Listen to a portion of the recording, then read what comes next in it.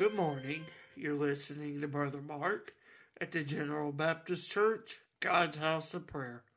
Open with me this morning in the scriptures. I'd like us to turn into the writings of the prophet Ezekiel, and we'll read in the 48th chapter as Ezekiel begins to describe the measures of the Lord's blessed city.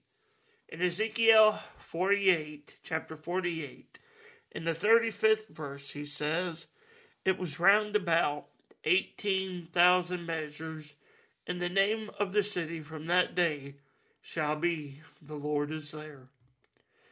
In this life, there are many things that we can look forward to. Buying a new car, buying a new home, even the birth of a child. And all these things are treasureful and things that bring us great joy in life.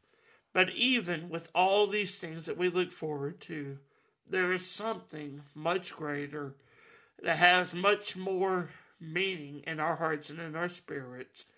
And this is the joy that is found in reading and studying about the city of God.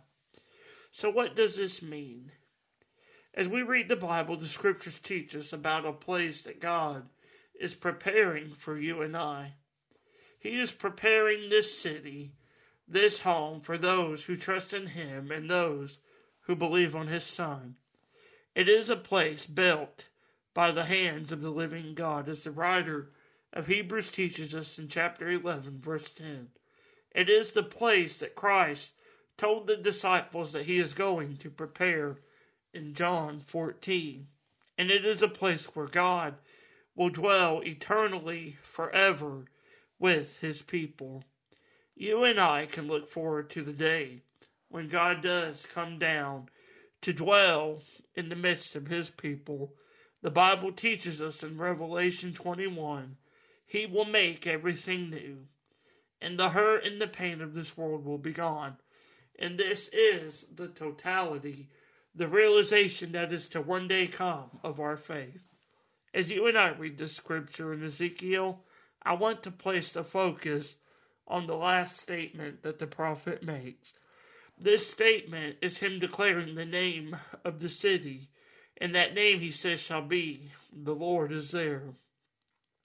This name, which represents the glory of God and His city, reflects the fact that God will be there. He will dwell with His people forever. He will never leave, and He will bring righteousness and peace that mankind has sought for millennia and millennia, ever since the beginning.